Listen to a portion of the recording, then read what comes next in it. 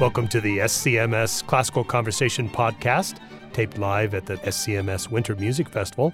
I'm King FM's Dave Beck, and I hope you enjoy these in-depth conversations with festival musicians. By the way, you can find out more about the episodes and get details at seattlechambermusic.org and at king.org. Make sure to rate and review us wherever you get your podcasts, and away we go.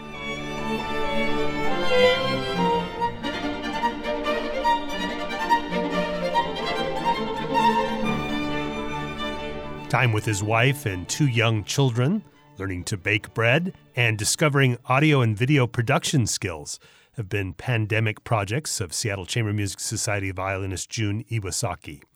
In part 3 of our podcast from the SCMS Winter 2021 Virtual Festival, Jun talks about how time with his family has been one of the rare upsides of global quarantine, and he says his newly honed production skills will serve him well as live concerts come back and musicians adapt to a post-pandemic world.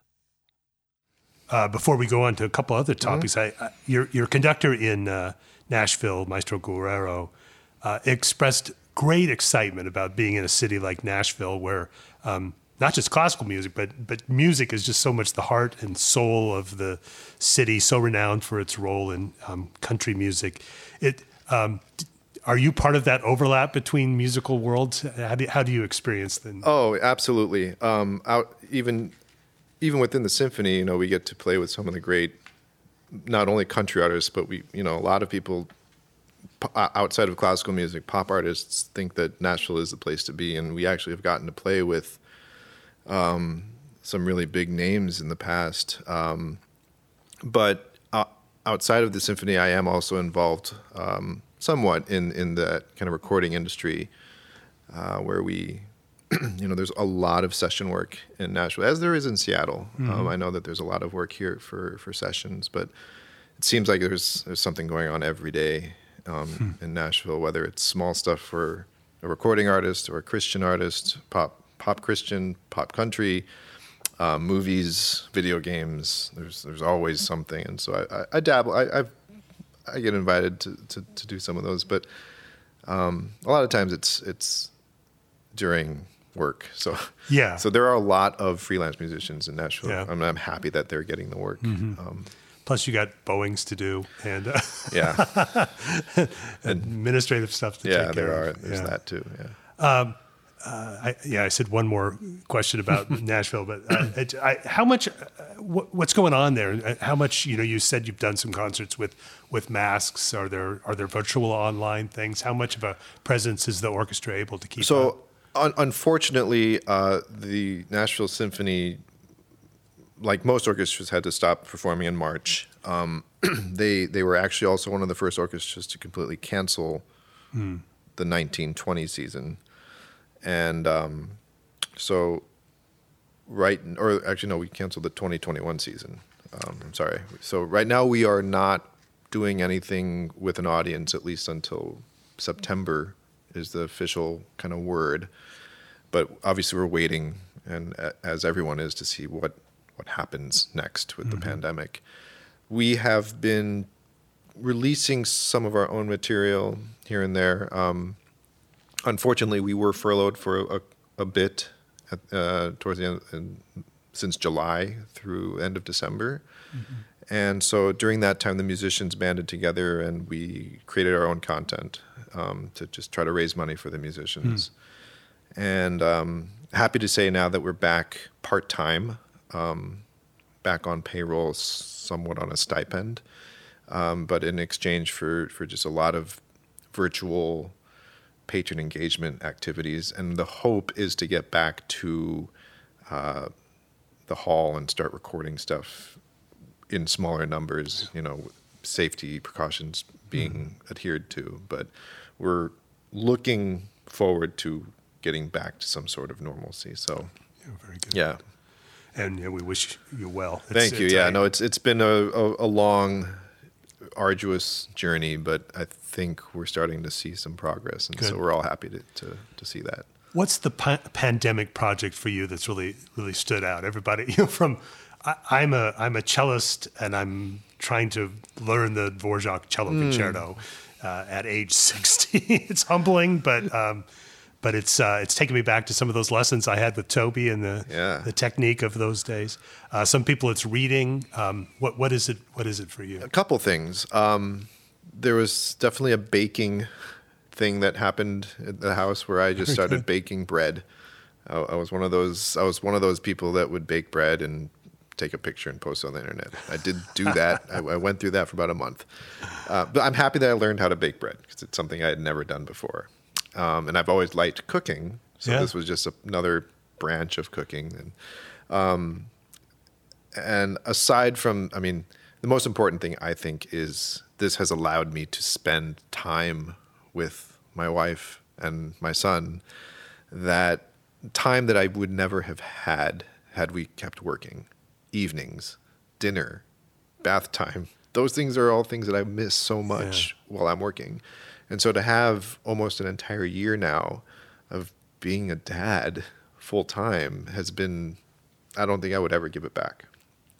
And then I think the one other thing that would be considered the project that I really spent time on is learning how to edit videos, audio as well, for a lot of the things that many musicians were doing during the pandemic, of these virtual performances where individuals would record on their own and put stuff together. It's not the same thing as performing together as a group, but it's something that we have the technology to make it seem like we were. And so I was, I really got into that actually did something for Seattle Chamber Music in the summer for them as well. So that was a lot of fun. When I was asked to finally do something, I got to use this new knowledge and this new this new ability that I kind of learned on the go. Yeah. And to bring something to a final product was something I was very proud of. Yeah. And then there's the question of how you carry that forward. I mean, it's a new tool in your kit when exactly. And I really don't think that, I think it's good to have. I think we're going to continue using technology going forward for who knows if there's going to be another surge and orchestras may need to take another break here and there. We may go back to that. Now that I know how to do it, I won't be as apprehensive to jump on board and do stuff like that. So I think it's great. I'm going to keep it in my back pocket for sure. Yeah, because I think some of the things that musicians have done with outreach and the way that we can see into the world of what you do, and from things like this where we're talking about your family and your hobbies. I mean, I think it's just good for the industry as a whole. Yeah, I think if anything, I hope it's breaking down the barrier of, the audience and musician perspective. We're pretty much the same as everyone else. Yeah, we have a lot of the similar interests as everyone else. So it's been nice to actually showcase other things that that we like to do.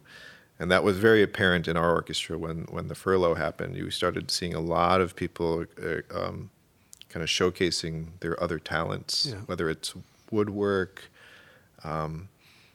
baking. A lot of people did do the baking stuff. Some people did find new careers for the time being, some part-time jobs, and they were very good at what they do. So it's not just music that they're good at. Yeah, I follow a Seattle Symphony horn player on Instagram. She took flying lessons during the pandemic, and all these shots of her passing her flight training, and that's great. Yeah, it's really wonderful stuff. Last question: what is on your stand? What is on your to-do list in terms of projects in Nashville or beyond?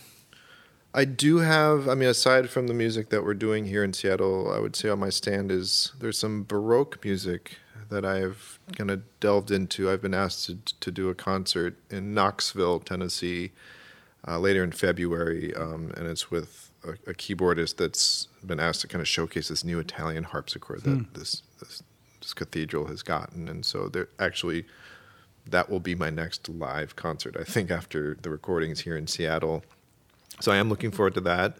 But more importantly, like I said, I think my main focus now is to take care of my wife and and the newborn, and just helping out as much as I can when I get home as a father. Yeah. Yeah.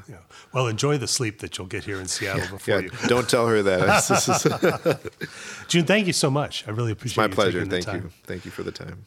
This brings the latest Classical Conversations podcast to an end, talking with Jun Iwasaki, the violinist, program assistants from Rachel Ciprati of SCMS, James Ennis, the artistic director, Connie Cooper, the executive director of the Seattle Chamber Music Society. I'm Dave Beck from Classical King FM 98.1 at the Center for Chamber Music in downtown Seattle. Thanks so much for listening. Thanks for listening to this episode of the Classical Conversation podcast. This podcast is a co-production of Seattle Chamber Music Society and King FM. Bill Levy is our recording engineer. Nikhil Sarma produces the program. To learn more, go to seattlechambermusicsociety.org or to king.org. Hope to have you back with us for the next episode.